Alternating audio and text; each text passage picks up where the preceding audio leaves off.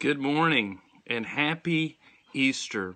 I want to first of all say good morning to all of our members at Lindsley Avenue and tell you just how much I miss you and how much I enjoyed our Wednesday night class of being together virtually through Zoom.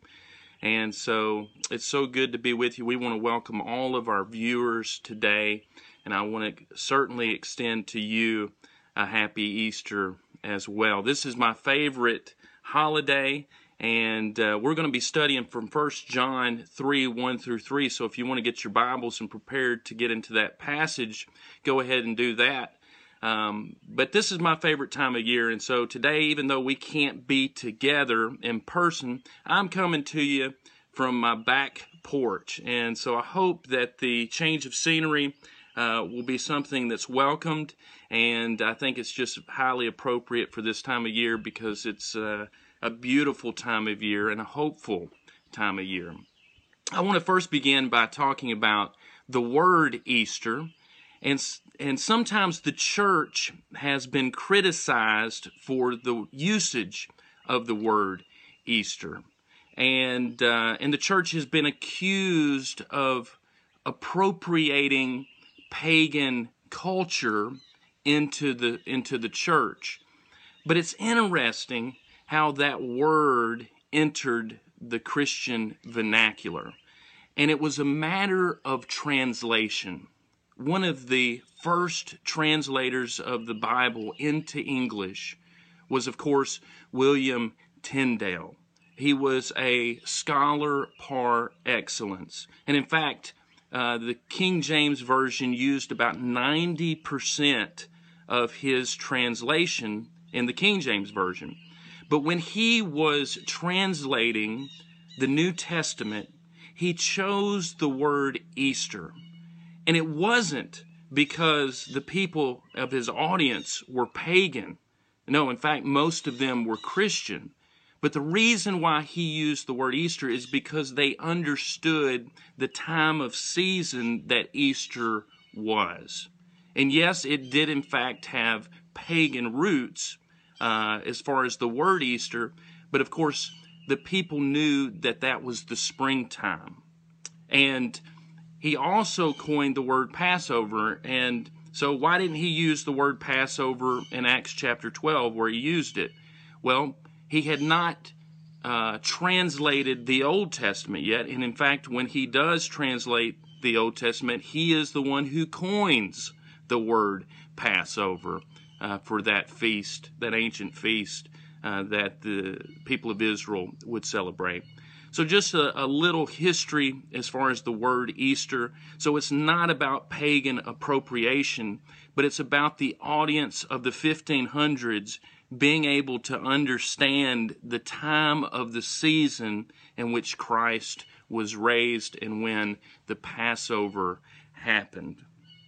One of my favorite quotes concerning the resurrection is from Luther, where he says, "Our Lord has written the promise of the resurrection not in books only, but in every leaf in springtime."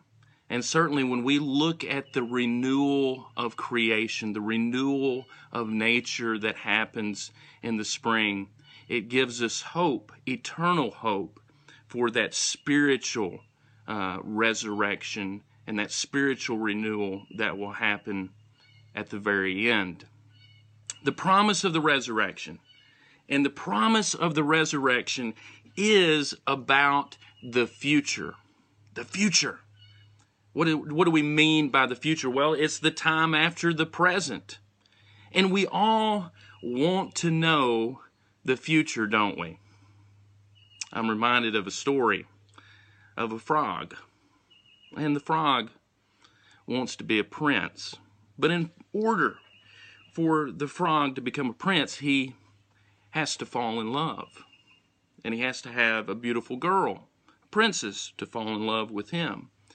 So he goes to a fortune teller, and the fortune teller begins to talk about his future and says, "I see in your future you are going to meet a beautiful woman. From the moment she sets eyes on you, She will have an insatiable desire to know everything about you. She will be compelled to get close to you. You will fascinate her. And so the frog then asked the fortune teller, well, where am I going to be? Is this going to be in a singles club? And then the fortune teller says, no, it's biology class. The future. It's not always what we expect. It's not always what we anticipate. But we want to know the future. And getting to the future is universal, isn't it? The way that we get to the future. C.S. Lewis said it like this: something which everyone reaches at the rate of 60 minutes an hour, whatever he does, whoever he is. And isn't that true?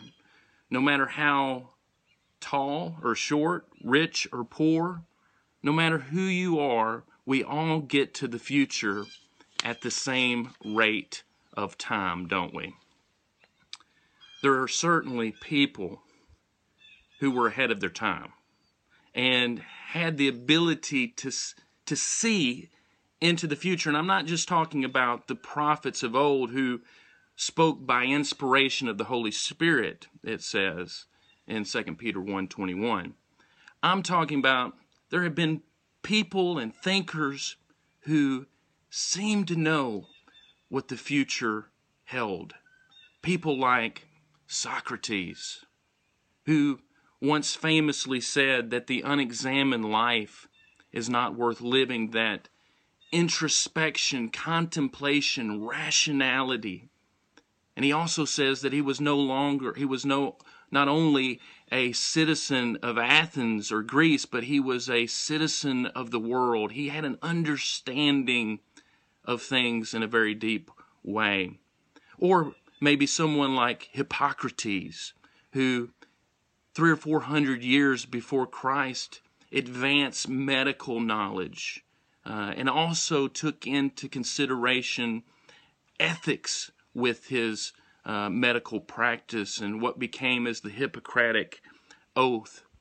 Or someone like Copernicus, who was able to understand that the solar system was heliocentric as opposed to the Earth being in the center of the solar system.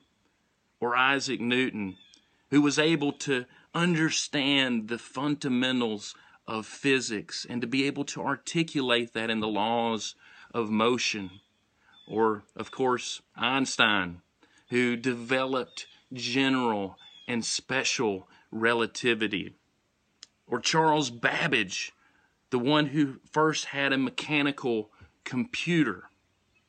And, of course, our forefathers, Thomas Jefferson in particular, who were able to craft a republic, a democracy, and to write those words, we hold these truths to be self-evident, that all men are created equal. People who were ahead of their time. And maybe our past is the key to the future. Maybe looking back will help us to understand the future. It was Churchill who once said, "The longer you look back, the farther you can look forward." Which finally gets me to my main subject, which is how we understand who Jesus is. And of course, Jesus asked this question to his disciples in Matthew chapter 16. Whom do men say that I am? His identity is very, very important. And how we understand Jesus is the key to all of our futures. When we begin to think about Jesus, a lot of times what we think about is that Jesus is this person in the past. And that's certainly so. The event of Jesus entering into this world in the fullness of time, it says in Galatians chapter 4:4, that Christ was brought into this world, born of woman and born under the law.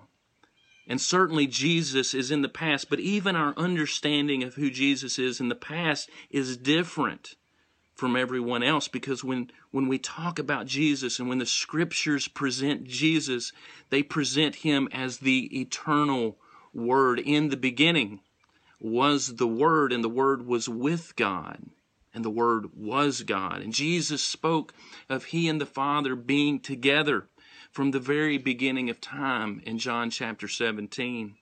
And Paul talked about Jesus being in the form of God, Philippians chapter 2, verse 5. So even when we begin to look back at Jesus in the past, we begin to understand that his past was eternal, which is very different than anyone else. And certainly when we begin to think about today, in the present time, there was a promise that Jesus made to his disciples where he said, "Lo, I am with you always, even till the end of the age." So even though Christ has been removed from us in bodily presence, he promised that he would be present with us through the Holy Spirit. But then we have to discuss the future. And really that's what 1 John chapter 3 talks about, is the future. And there's a beautiful passage here where John begins by saying in 1 John 3, "Behold, what manner of love the Father has bestowed on us, that we should be called children of God. Therefore the world does not know us because it did not know him. Beloved, now we are children of God, and it has not yet been revealed what we shall be. But we know that when he is revealed, we shall be like him, for we shall see him as he is." John offers this picture of the future to where Christ will fully be revealed to humanity, and in that revealing, we will be changed. We will be transformed, as it says in Philippians 3, because we see him as he is. When we think about the future, we got to think about right now. And that's why the next verse, in verse 3, it says, "And everyone who has this hope in him purifies himself, just as he is pure." When we look at the present condition of humanity, we're all painfully reminded of our shortcomings. We're painfully reminded that our world is wrecked in sin and suffering and death, that the fallenness of man is so very, very well seen right now. One of the things that's so hard to come to terms with is when someone we love passes away. And of course, in the natural understanding of life and death, without Christ, without the resurrection of Jesus, death is final. Death is the end. There is no afterlife without the resurrection of Jesus. When we think about the present time, we think about the rebellion of man, the sinfulness of man, for all have sinned and come short of the glory of God. And the wages of sin are death, Romans 6:23. Or Paul said it like this in Romans 5:12, "Through one man sin entered the world, and death through sin. Death spread to all men because all have sinned." And when we think about that current situation, we could fall into despair, couldn't we? Because it's very depressing to think about the finality of death. It is appointed that a man wants to die. And of course, we know that that is a universal law. We often say there's two things that are certain in life: death and taxes. And even though our tax date got moved back, rest assured that there'll come a day where we have to pay our taxes. And it's certainly true of death. And this is why Jesus is so important, because Jesus is the miraculous intervention of God in man. And so Christ represents the intervention outside of time, eternal, entering in the present. One of the things about us, because of our natural mindset, is that we are short-sighted. We are short-sighted in our ability to understand what is ahead. There's a little story, and it's called the parable of the acorn, which really illustrates our short-sightedness and our inability to grasp spiritual things. But I hope that this little parable, it's not original to me, will help understand who you are and also who Jesus is and the connection there. The parable goes like this. Once upon a time, in a not so far away land, there was a kingdom of acorns nestled at the foot of a grand oak tree. Since the citizens of this kingdom were modern, fully westernized acorns, they went about their business with purposeful energy. And since they were midlife, baby boomer acorns, they engaged in a lot of self-help courses. There were seminars called Getting All You Can Out of Your Shell. There were woundedness and recovery groups for acorns who had been bruised in their original fall from the tree. There were spas for oiling and polishing those shells, and various acornopathic therapies to enhance longevity and well-being. But one day in the midst of the kingdom, there suddenly appeared a naughty little stranger, and he apparently dropped out of the blue by a passing bird. He was capless and dirty, making an immediate negative impression on his fellow acorns. And crouched beneath the oak tree, he stammered out a wild tale. He pointed upward at the tree, and he said, "We are that." Delusional thinking. Obviously, the other acorns concluded, but one of them continued to engage him in conversation. So tell us, how would we become that tree? Well, said he, pointing downward, it has something to do with going into the ground and cracking open the shell. Insane, they responded. Totally morbid. Why then, we wouldn't be acorns anymore. I think this story really illustrates the short-sightedness of we who are acorns. And Christ came to us to tell us we are more than what we are, that we can become something greater, and it's that it is through the knowledge of who Jesus is. You see, Christ is the very picture of that future. And the key to that future is the resurrection of Jesus. 1 Corinthians 15 gives us this truth. Listen to these words of the Apostle Paul. But now Christ is risen from the dead and has become the first fruits of those who have fallen asleep.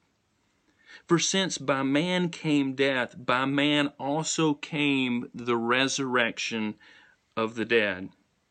For as in Adam all die, even so in Christ all shall be made alive, but each one in his own order. Christ the firstfruits, afterwards those who are Christ at his coming. Then comes the end, when he delivers the kingdom of God the Father, and when he puts an end to all rule and all authority and all power. For he must reign till he has put all enemies under his feet. The last enemy that will be destroyed is death. You see, Christ's resurrection is the means and the ends to our existence. That his resurrection is the key to the afterlife. It says in this scripture that Jesus is the first fruits, that Jesus is the first to be raised from the dead. And because of his resurrection, because of his conquering death, because of that, we too will know the resurrection and eternal life. Paul also gives this other picture in 1 Thessalonians 4:16 and 17. For the Lord himself will descend from heaven with a shout, with the voice of the archangel, and with the trumpet of God. And the dead in Christ will rise first. Then we who are alive and remain shall be caught up together with them in the clouds to meet the Lord in the air, and thus we shall always be with the Lord. Sometimes when we think about Christ, we fail to picture him in the future. We look at the past and we see him as this ancient figure, and certainly Christ was a part of the culture and the look and the idioms of the first century and the language of the first century of Palestine. But Christ also comes to us from the future. He is the future of you and I. And it says that we were destined to be conformed to his image. What was lost in Adam is restored in Christ, which is not only our moral life and our spiritual purity, but it's also eternal life. And isn't that the hope that we have in Christ together? So as you and I think about the future, and the future can give us a lot of anxiety and a lot of worry because it's beyond our control. Jesus spoke about tomorrow. He says, therefore do not worry about tomorrow in Matthew chapter 6:34. Sufficient today is its own trouble. But not only should we center ourselves in the here and now, we should rest assured of what the future holds, because Christ is the future. Christ comes to us from the future.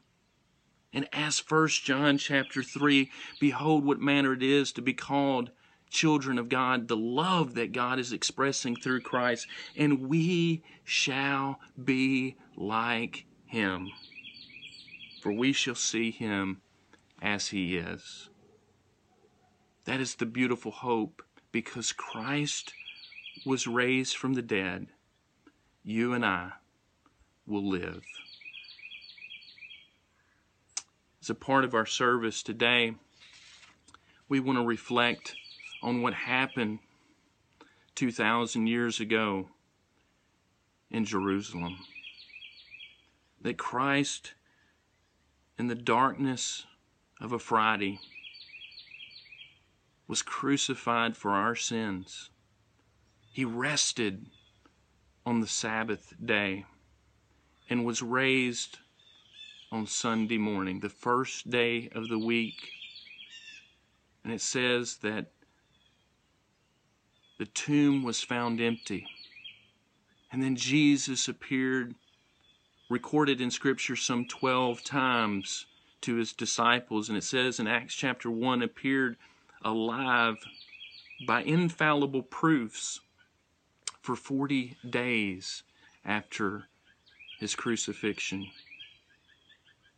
In 1 Corinthians 15 says that he appeared unto 500 people at one time, who Paul says most of those remain alive to this day when Paul wrote the letter to Corinthians. Christ is alive, and what a hope we have in him. So now let's reflect on this bread which represents his body. Will you pray with me? Father God, thank you for loving us so much that you gave your only begotten Son, that he gave of himself, that he gave of his body, that our sins might be forgiven. Help us to partake of this bread in a way and manner which is pleasing in your sight. In the name of Jesus, our Lord and Savior, we pray. Amen.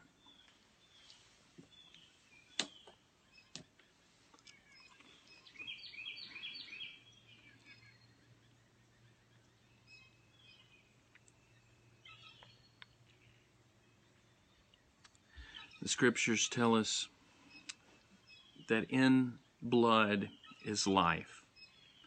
And so Christ gave of his blood his life that we might live.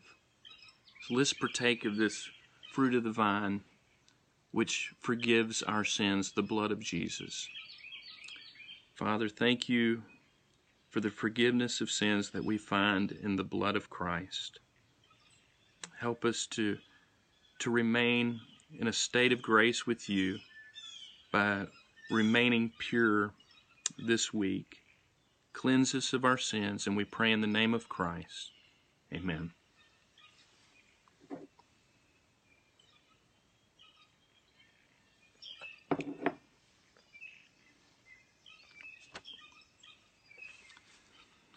Thank you so much for joining us on this Easter Sunday. And I just want you to know that we have the greatest promise ever made to humanity and the most profound answer to right now, which is following Christ. And if we follow Christ, we too shall live. God bless you. Happy Easter.